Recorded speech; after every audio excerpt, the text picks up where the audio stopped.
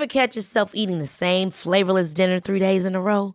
Dreaming of something better? Well, HelloFresh is your guilt-free dream come true, baby. It's me, Keke Palmer. Let's wake up those taste buds with hot, juicy pecan-crusted chicken or garlic butter shrimp scampi. Hello Fresh. Stop dreaming of all the delicious possibilities and dig in at HelloFresh.com. Let's get this dinner party started. Here's a cool fact. A crocodile can't stick out its tongue. Another cool fact, you can get short-term health insurance for a month or just under a year in some states.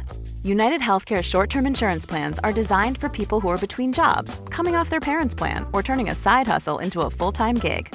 Underwritten by Golden Rule Insurance Company, they offer flexible, budget-friendly coverage with access to a nationwide network of doctors and hospitals. Get more cool facts about United Healthcare short-term plans at uh1.com.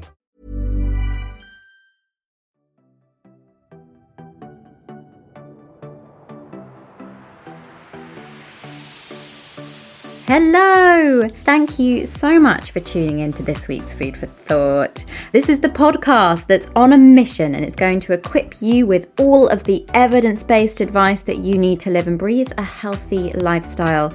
I'm Rhiannon Lambert, registered nutritionist, Sunday Times best-selling author of The Science of Nutrition. Please go check out my new book. I think it will help a lot of people out there. And founder of Rhitrition, London's leading private nutrition clinic. Now, in each of the 12 episodes, I'll be joined by guests, all of whom are experts in their field, which is wonderful. So together we can all learn fact from fiction and empower the healthiest and happiest versions of ourselves with trusted expert advice.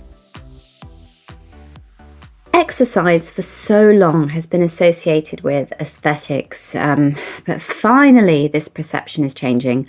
Our mental health is incredibly important, and exercise can have a hugely positive influence on this. It's often not spoken about enough, and it might be a struggle to muster up the energy to do a workout, but trust me, the benefits will be well worth it.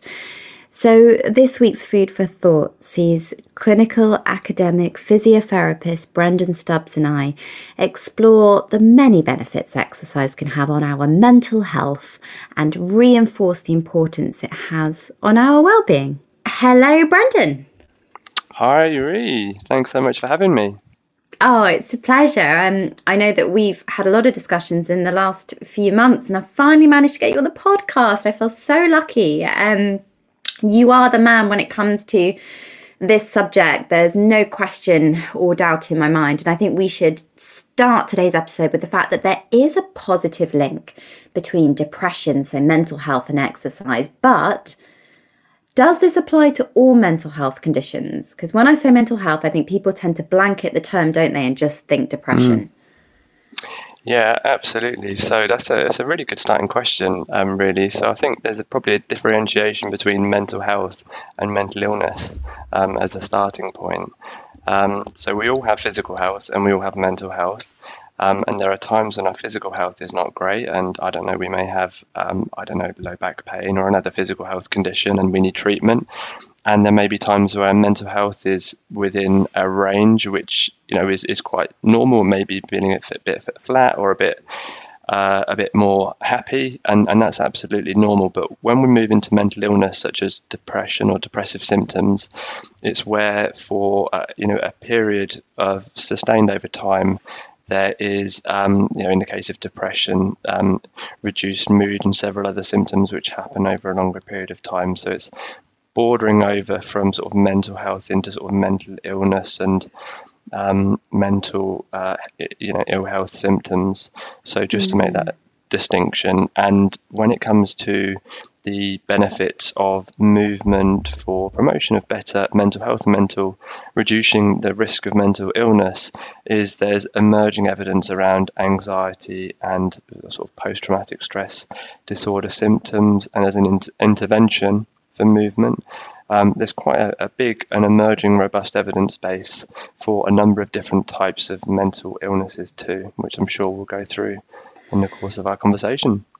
Yeah, I find it completely fascinating. I mean, you mentioned PTSD there, and that's something that I have from my birth, my first birth, in my own way. Everybody experiences mental health in a complete unique form to them. But it's true, I always feel better when I manage to get out the house and just get some fresh air and movement in. And when we mention physical activity and mental health, we don't just mean hitting the gym, do we? Absolutely not. And just that word in terms of like the gym, let's go to the gym or let's go exercise, that can be a barrier for many people, particularly when it comes to sort of mental health, and people may have not had positive experiences, for instance, in PE at school as one example, and that can put people off going to the gym or try and exercise later on in life. And really, when we're talking about physical activity, we're talking about it in the broadest sense, which is any bodily movement where you're increasing energy expenditure, which you're able to do, and that could be to make you feel better, and that could be dancing with your friends or in your kitchen, listen to some music. That could be going for a walk. It could be something more structured, like going to a gym or a class. It could be just being outdoors and pushing your buggy or pushing perhaps someone you're caring for in a wheelchair. So it's much broader than just going to the gym or just going to an exercise class, although that is beneficial for people who really like that.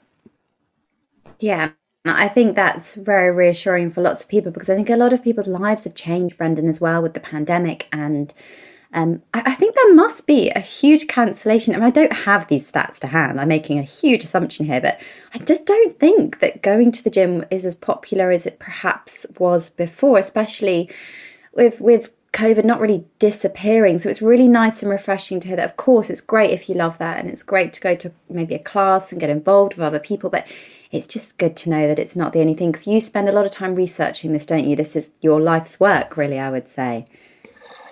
Yes, it really is. So I've spent the last good 15 or so years looking at how can we use movement in its broadest sense to help people feel healthy and happy.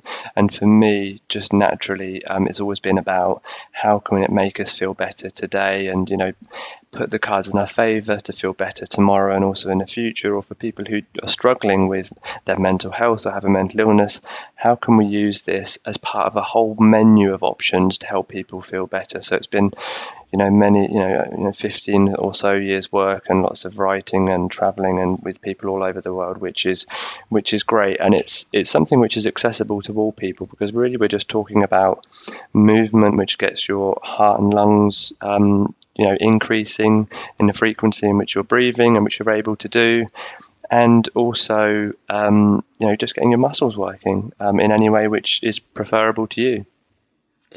Yeah, exactly. I think we're designed. I need to breathe as well. And sometimes I remind myself, when you said that, it's like, I need to breathe. I need to just. We're designed as human beings to live and breathe and move. And I think the reason perhaps that there are major mental issues, I think, in people's lives at the moment is because society has just changed so much. It's almost not conducive, is it, supporting moving every day?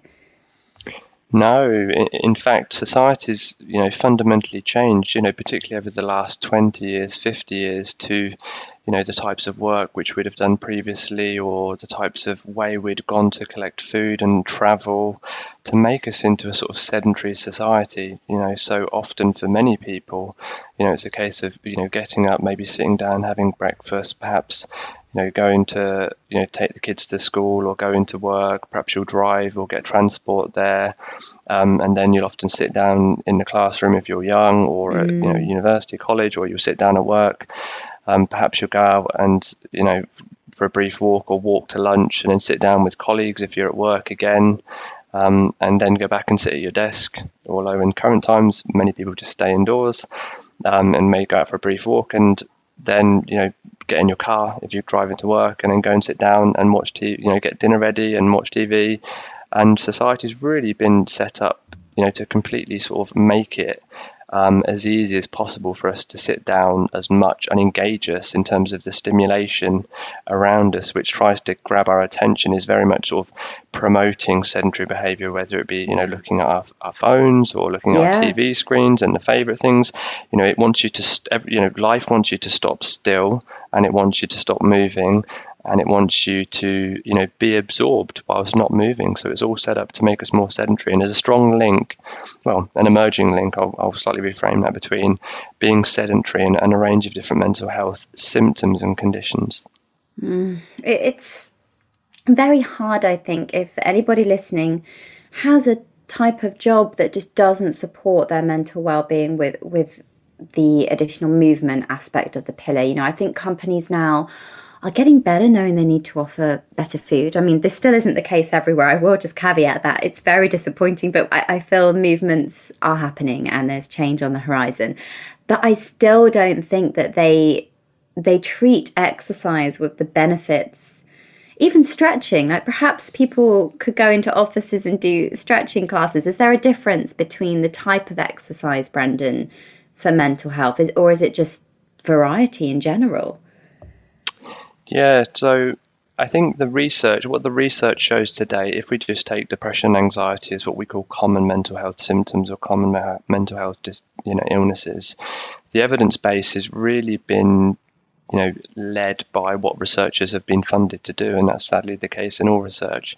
So the overwhelming majority of research has looked at, which is good and positive, has looked at aerobic type exercises, and by that I mean exercise which gets your heart and lungs moving. That could be going for a run, that could be going cycling, or doing something which gets your heart and lungs particularly working. And obviously when we're doing that, we're using our muscles anyway. There's an emerging evidence base around resistance training or strength training, showing that even if you have an anxiety or depressive symptoms, that engaging in strength training can reduce your symptoms in a really meaningful and powerful way. And a PhD candidate that I've had the pleasure of working with, Rebecca Martland, recently looks at one type of exercise which some people will be interested in, looking at high intensity interval training, and that's something that will appeal to some people.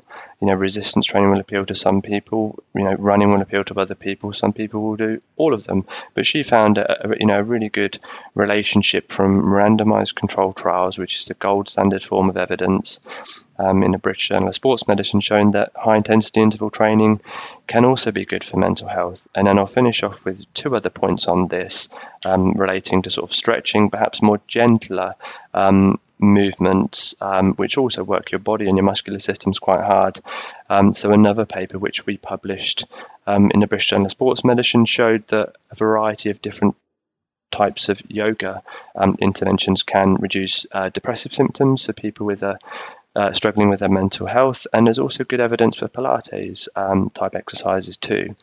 So really my understanding from this evidence is that take what you enjoy, and then you're much more likely to go and do it and find it pleasurable and keep going in the long run. So really the evidence shows that lots of different types of exercise can help people. Amazing. And good to hear about the Pilates as well, because that's my kind of area. And although I used to do a bit of high intensity, but it's so interesting to hear the stats there. It does definitely strike me that, the physiological and, let's say, neurochemical responses in the brain are just, first of all, fascinating, but hugely impacted then by the movement. Do we have research that areas in the brain actually change then, that the signalling changes, or just to break it down for our listeners, that the little messages that are sent change when we move? Yeah, absolutely. So it's absolutely fascinating. And the honest scientific answer is we're still understanding about why movement makes us feel good. We absolutely, we've shown that it has in lots of studies, and combining these studies, and there's numerous studies which have popped up and looked at different areas in the brain that change, and in different sort of neurochemicals and immunological factors that change both in the short term and in the long term. And if I just talk about some of those in the short term, in the first instance, So there's some short-term studies that have looked at people engaging in just 20 minutes of light activity within a functional magnetic resonance imaging scanner. So this is a scanner where you can sit and actually look at what's changing within the blood flow to key areas within the brain. And they showed that, just doing this light activity with these cycles, which are built into the MRI, compared to people who sat still, you saw this increase in activation and blood flow and connection between neurons within key emotional processing areas within the brain. The anterior cingulate cortex is one area. The hippocampus is another area we're really interested in. This is an area reduced in many mental health and cognitive conditions as well. Just to explain, well. Brendan, for our listeners, the hippocampus, is that involved with, memories and things in the brain? Yeah, absolutely. So the hippocampus is really important for memories and consolidating short-term memories into long-term memories, and also helps with emotional processing. And in the context of mental health and mental illness, there is lots of efforts to go on to say, what can we do to stimulate growth and regeneration within this area? Because if you look in dementia, depression, schizophrenia, bipolar disorder, this is an area which is consistently reduced. So there's a lot of emphasis saying, how can we stimulate the area of the brain called the hippocampus? And exercise has been found to shown to improve in terms of circulation and connection in the short term and also in the long term. So we did a paper in Neuroimage about 3 years ago now, and showed that over like a 12-week period, you can get volumetric changes. So what do I mean by that? So I mean that you can actually increase the volume of your hippocampus, this important area within the brain, within a 12-week program of engaging in exercise. And that's really exciting from randomized controlled trials. So that is some of the kind of stuff that happens within the brain. I mean, I could really go on and on and on, but there's other factors which happen. We've also shown that BDNF, which is brain-derived neurotrophic factor, and for your listeners and everyone, this is like your brain's fertilizer. And when this is released, it stimulates the growth of new nerve cells and new neurons and synapses which connect key areas within the brain. So this is really positive. And we see short-term increases in BDNF and longer-term changes in BDNF. I've just touched upon a few different areas, but these are some of the other areas. And perhaps just to talk about one myth area that we're learning, and that's the great thing about science is, we're continuing to learn and correct our knowledge as we go along. And previously, people thought that exercise made us feel good, and your listeners may have heard of something called the runner's high. And quite commonly, that's referred to as a release of endorphins, and that's why we feel good. And that's not wrong. Endorphins are released when we exercise, but it's important to note that endorphins, we now know, have a real difficulty crossing the blood-brain barrier. So what does that mean? That means that they're released into the bloodstream, but to exert a positive impact on our mental health, they actually have difficulty getting into the brain to exert their influence. So we think it's due to some of the other mechanisms which I mentioned, and the stimulation of another area of the brain called the endocannabinoid system. Yes. And this is a reward processing area within the brain. And I think I'll leave some of those neurochemical and biological explanations there.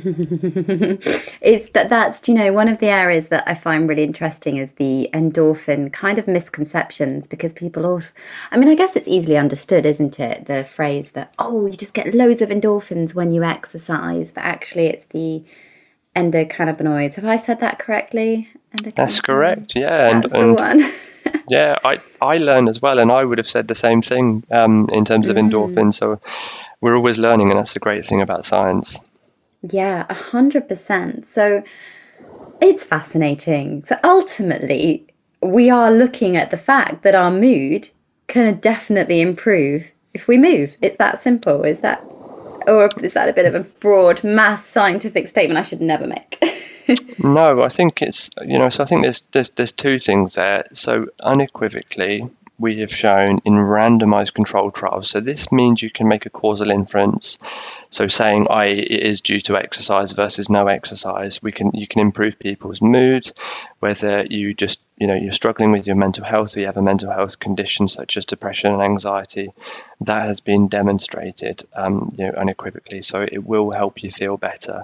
If you are struggling, for people with like depression, for instance, or anxiety or any other condition as well, we tend to look in research terms at one particular intervention, but the real world's not like that. So if I went in for, to go and see my GP, for instance, for depression today, or sought treatment from a psychiatrist, for instance, I may be offered exercise as part of my intervention. I may be offered talking therapy too. I may, if that didn't work, be offered, in consultation with a doctor to take a medication. I may also, see a nutritionist, because we know the emerging evidence around that. So it's important not to just say that anything operates in isolation, and all of these can come together as part of a menu of options to help us feel better. And just last week, the NICE guidelines were updated in terms of what we should be recommending to help people with depression.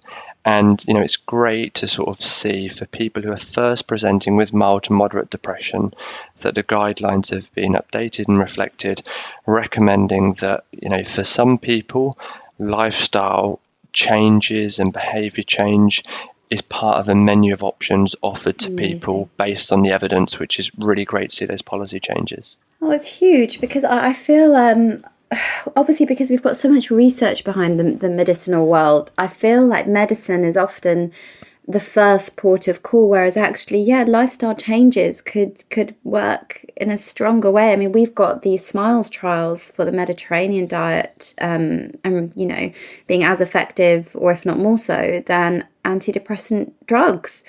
It's incredible looking at the research that's coming out, that lifestyle can have such a powerful impact.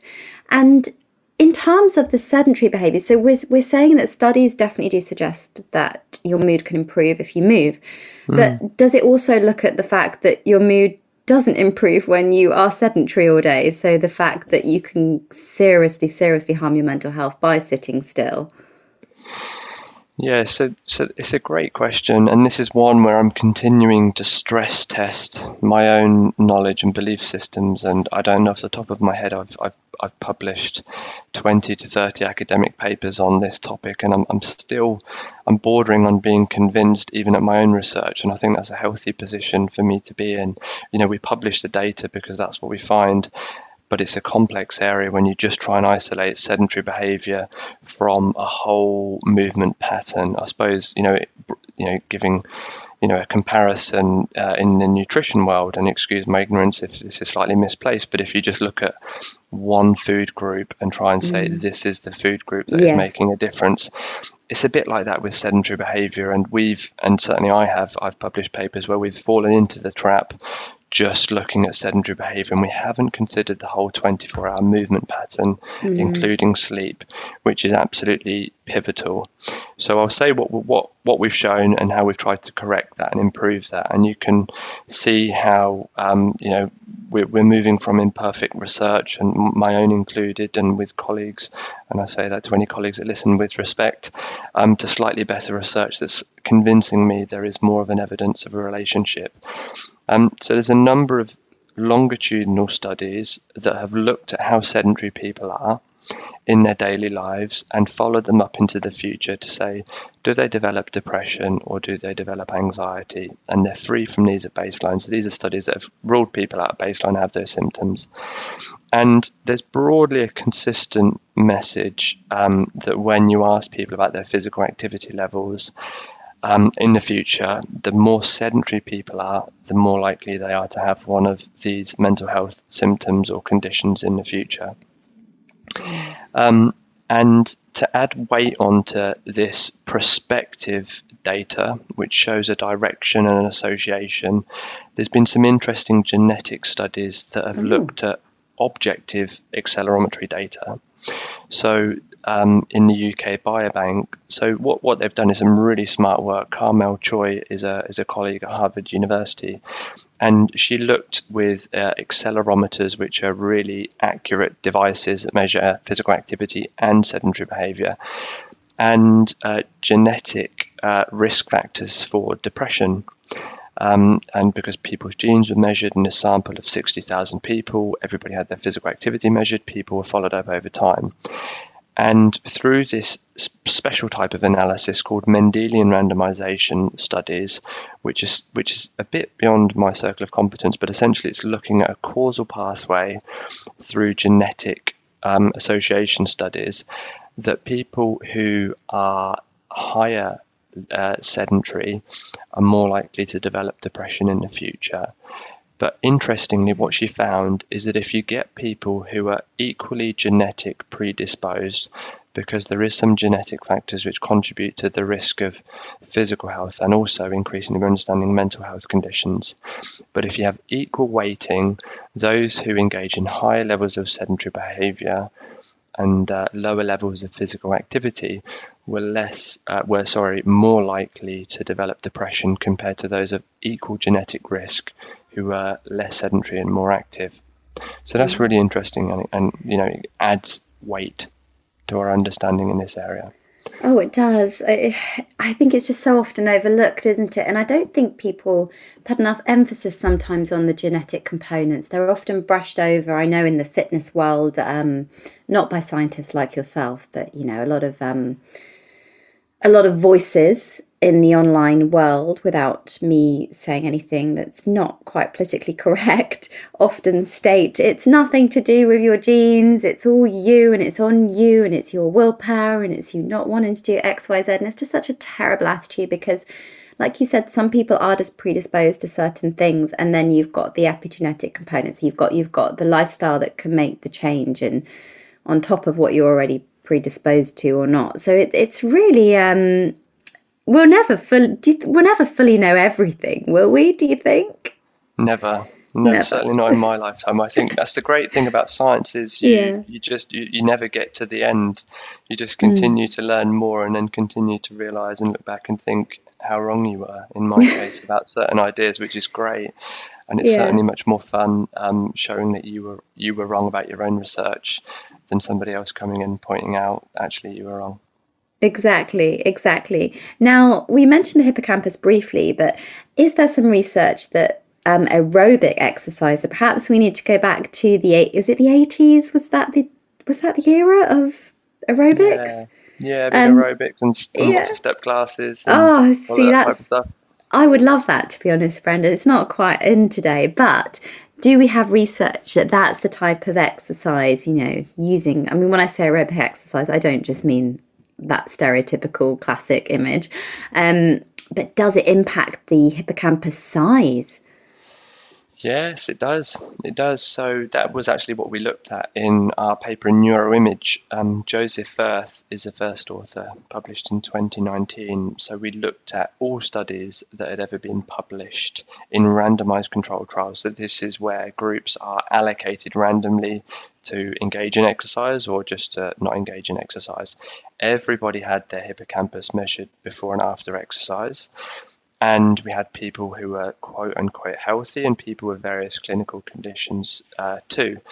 And what we found is that regardless of all of these different factors, is that you can see volumetric changes, i.e. changes in the hippocampus over just a 12-week period, which is absolutely fascinating. And if there was a new medication, and we talked about this earlier, that came out tomorrow and showed in 12 weeks taking this medication you can increase your hippocampus by 10%, it would just explode in terms of popularity and all of the other awards that would go with that. Ever catch yourself eating the same flavorless dinner 3 days in a row?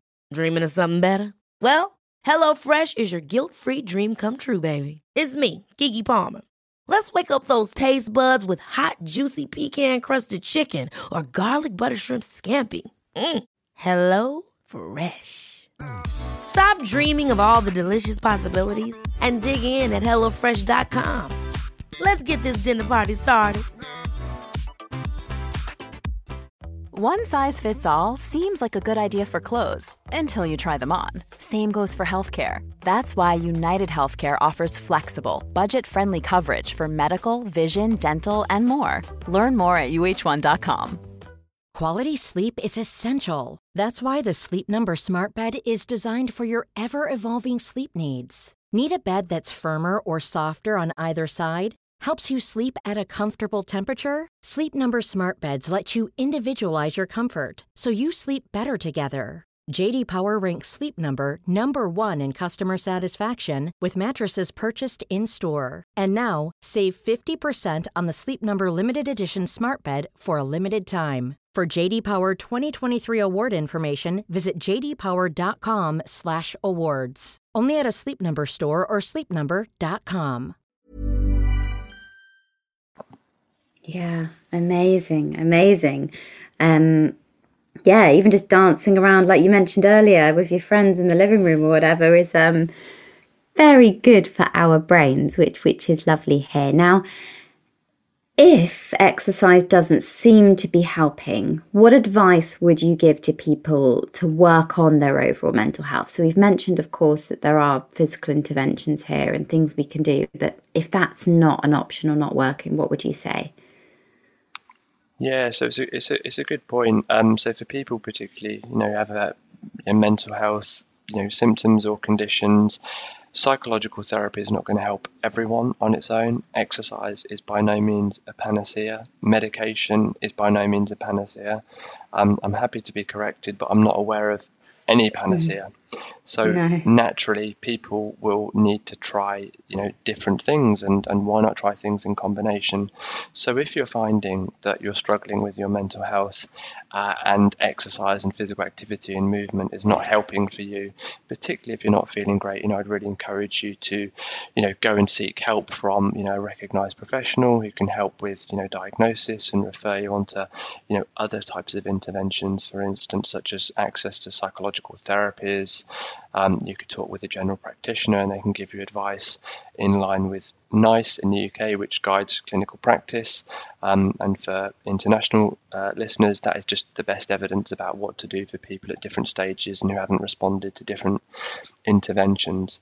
And then, within the new NICE guidelines, they're recommending other factors as well, such as, improving, sort of nutritional intake, also mindfulness as well. So there's a variety of different non-drug related things you can try. There's psychological therapies which have really robust evidence. And antidepressant medication has a really important part to play for some people too. And that's really important to acknowledge as well.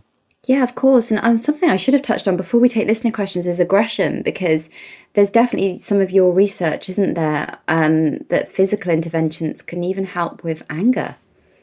Yeah, absolutely. So we have shown that for some people that physical interventions can help people, feel healthier, happier. There's an association between less harm towards oneself.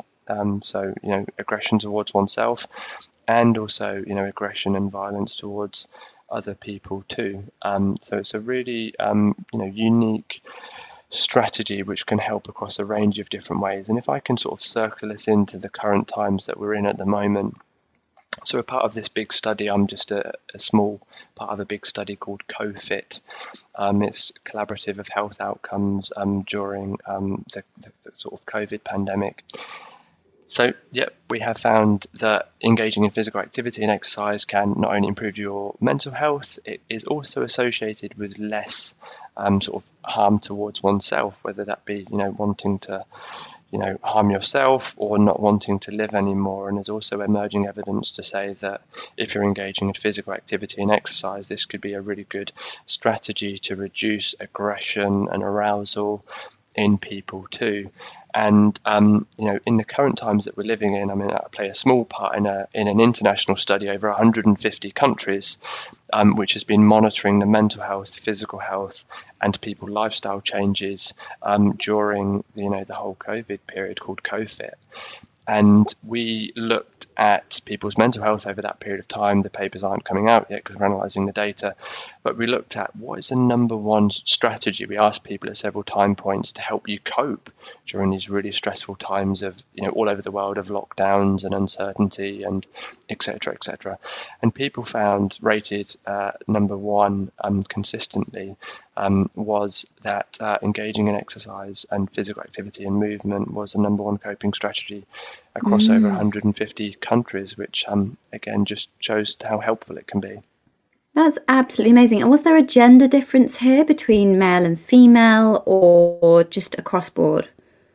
Yeah, so within that paper, I just know the overall results at the moment. So we're very much looking into all of the data and the nuances. Is there a difference between gender? Is there a difference between geographical continents? Is there a difference between people under different circumstances? We've got much more to learn and do. I've just seen the top headline results at the moment, but they'll be out in the new year. Oh, exciting. We'll watch this space, I think, because as we said, there's so many different things to discuss. Brendan, I think one thing that we experience a lot in the Rhitrition Clinic is exercise addiction, and it's so worrying at the same time. So whilst encouraging people to exercise, there's definitely a line, isn't there, and a balance that needs to be struck. Yeah, there really is. So obviously exercise addiction, or the compulsion to want to continue to exercise, is a core part of, some conditions such as, different types of eating disorders, but even, in portions of the population who don't and have been screened for not having an eating disorder, people can have exercise addiction where they feel this compulsion that they have to exercise on any given day, even if they're injured, people will miss important social events. And for this type of people who have their relationship with exercise has shifted into being this sort of fun and pleasurable activity, it's become much more of an essential, I must do it at all costs, and it impairs people's physical health and quality of life.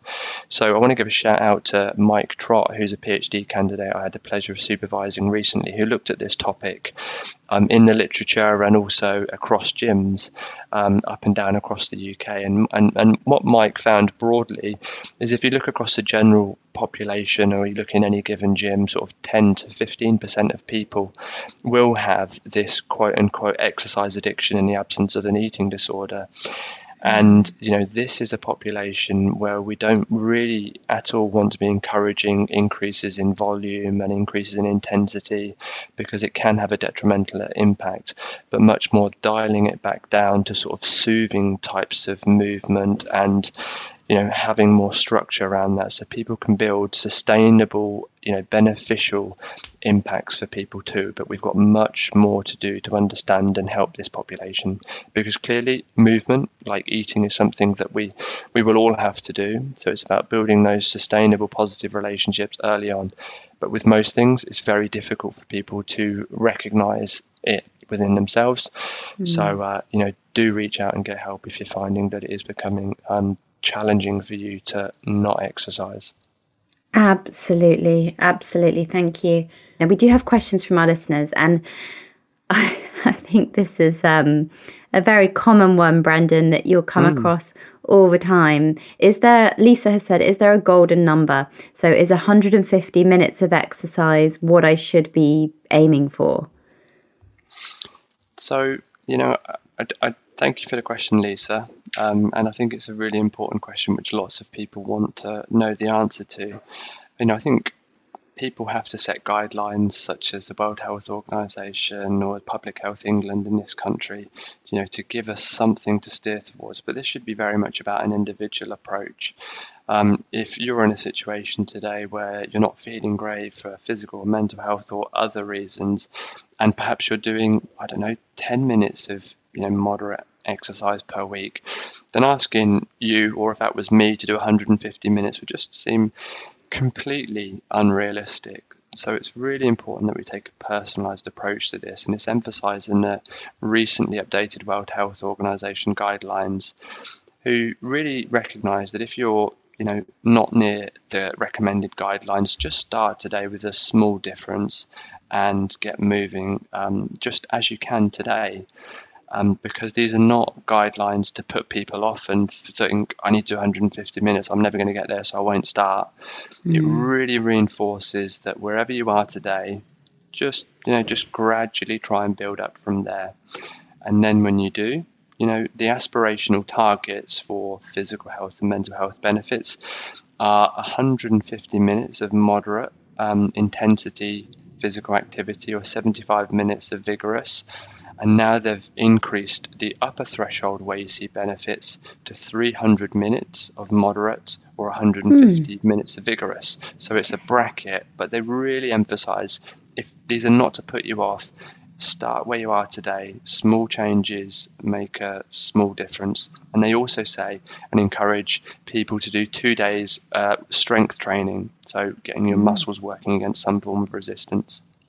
Great. We are big believers in small changes, big results here over at Rhitrition.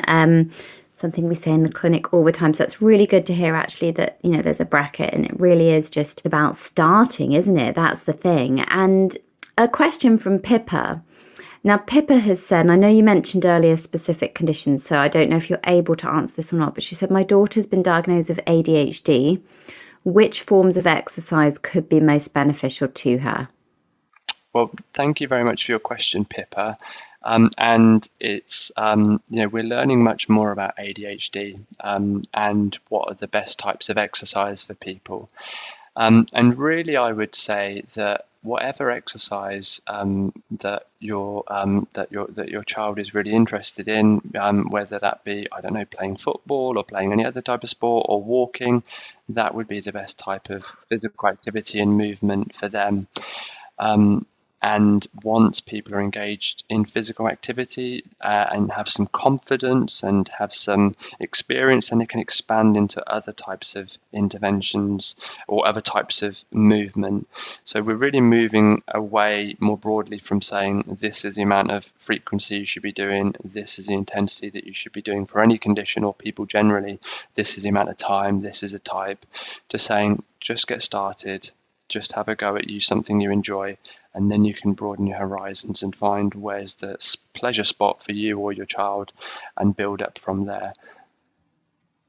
Yeah, I think whenever your child is concerned, it's always you just want to do what you can, don't you? I think that's really good advice to start building up and just do small. Again, it comes back to those small things make big differences. And then I've got to get this last question in before the fact or fiction round. We've just got time. And Anastasia has said, I know exercise is meant to help with sleep, but for me, it just doesn't seem to be working. Am I not working out hard enough? No, Anastasia, you're not, and I will let you into a secret. I really struggle with my sleep, and I exercise quite sufficiently as well. So it's something which I personally battle with too. I'm a terrible sleeper, and I spend my time researching and doing exercise as well. So absolutely, just more broadly, there is good evidence that for the general population, generally, not everybody. Clearly not everybody, and that's what we're talking about. When we do research, we look at, groups of people and we try and make it as representative as possible. But even within a trial, not everybody is going to improve. You're looking at averages. So if we look at sleep, when we look at exercise interventions, whether it be resistance, yoga, any other type of exercise, we see that it can, at a group level, improve people's ability to fall asleep and stay asleep. But clearly there are some people which it doesn't help, myself included. So it's not that you're not doing anything, wrong. I would just say keep persevering and look at some other areas that you could potentially tap into as well, your mindfulness and all of those other types of interventions which you may already be doing, and this may be old hat to you. So don't worry, you're not doing anything wrong. Keep going. My only tip would be, which I try and implement in my own life, is whenever I exercise later on in the day, I'm going to try and do something more gentle. Because I find that if I become, do something too intense later on in the day, then my body and sort of physiological system is quite aroused, and it takes quite a long time for me to sort of de-stress and process the good feelings after exercise, but to sort of calm down. No, that's so interesting. Thank you. I also am a terrible sleeper, but I don't know if that's my son's fault really or mine at the moment. Can't really decipher. We are moving on to our fact or fiction round. Are you ready? I'm ready. Let's go. Okay, here we go. If you could answer fact or fiction to the following. As little as 10 minutes of physical activity a week will increase happiness. There's no in between, is there? So I can't complex or caveat that with anything else. So if we're going to keep this binary, I'm going to say fact. Yeah, love it. You'll always feel less stressed after a workout. Gosh, this is difficult. It is. I'm going to have to say it's really difficult. It's a bit unfair. That's the whole point, don't worry. Okay. I'm going to have to say fiction because some people won't feel better after a workout, but most people would and should, but there are some people that won't. So I can't be binary on it. Mental illness does discriminate. Mental illness does not discriminate. That is complete fiction. There we go. Yoga is positively associated with greater brain volume in the hippocampus. Too early to say. Fiction. Only some people suffer from anxiety. Fiction. Exercise has been shown to help with schizophrenia. Fact. Hydration will affect stress levels. Beyond my area of competence. Well answered. Just for everyone listening, it's not linked to stress directly, but it will enhance your performance and concentration. So therefore, maybe. Unless you're an athlete, it doesn't matter how you fuel your body for exercising. Fiction. Exercise acts as an anti-inflammatory. Fact. The effects of physical activity in our brain are short-lived. Fiction. That was great. Brendan's so concise. That was our fact or fiction round. Thank you. And I think you've demonstrated, and I say this every episode, but this is why we do it, because it's hard to be black or white, isn't it, in the field of research, like what you do every day. Extremely hard, because we very rarely talk in absolutes, and we're always aware that a new study could come out tomorrow, for instance, saying that yoga in a 600 person trial increases hippocampus volume, and I'm going to look like an idiot, but I'm perfectly happy to say what I know based on the recording today, and that's fine. Yeah, exactly. No, this is just it. Exactly. Science is evolving.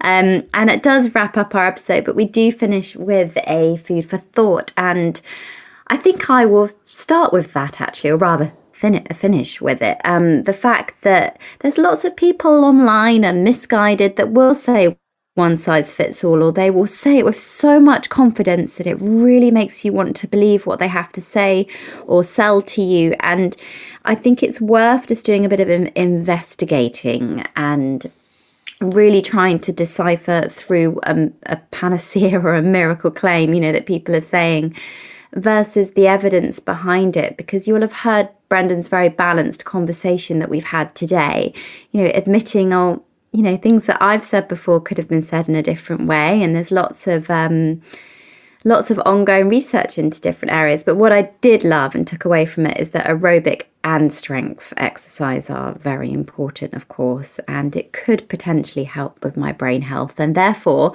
I am going to set a little goal to just keep moving a bit more. It's very easy to just stay in the house all day when you're working from home. So if you find something you enjoy, try and keep it up. Brendan, if you would love to leave our listeners a take-home message of food for thought today, what would that be? So my food for thought would be that don't let the word exercise put you off. The most important thing is to have an ongoing,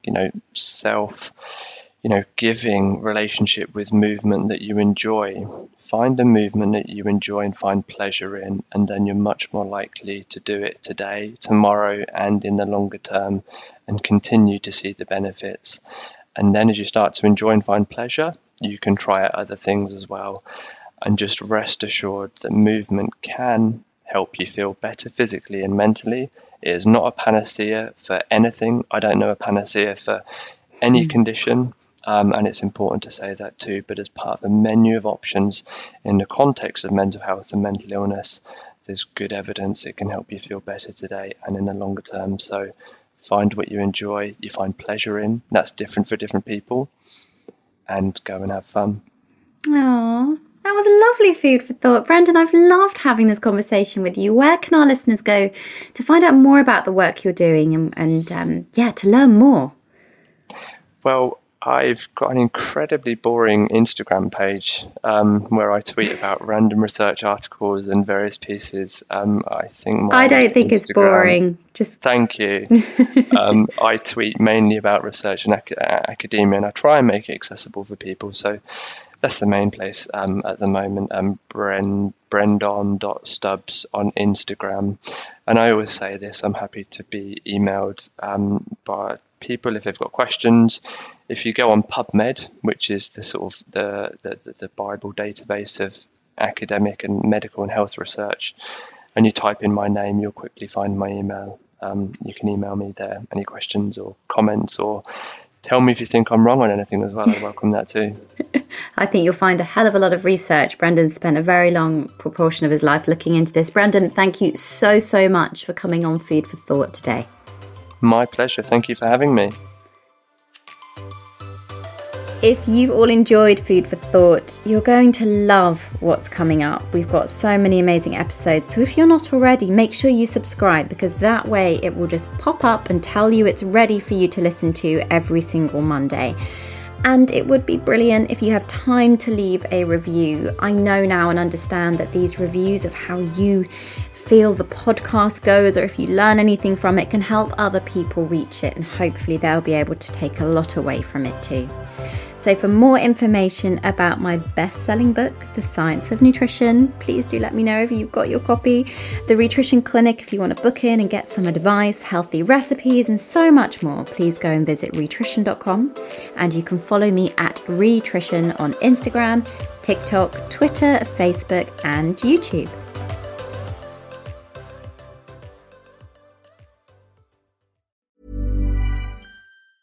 Hi, I'm Daniel, founder of Pretty Litter. Did you know cats tend to hide symptoms of sickness and pain? I learned this the hard way after losing my cat, Gingy. So I created Pretty Litter, a health monitoring litter that helps detect early signs of illness by changing colors, saving you money and potentially your cat's life. Pretty Litter is veterinarian developed, and it's the easiest way to keep tabs on your fur baby's health right at home. Go to prettylitter.com and use code ACAST for 20% off your first order and a free cat toy. Terms and conditions apply. See site for details.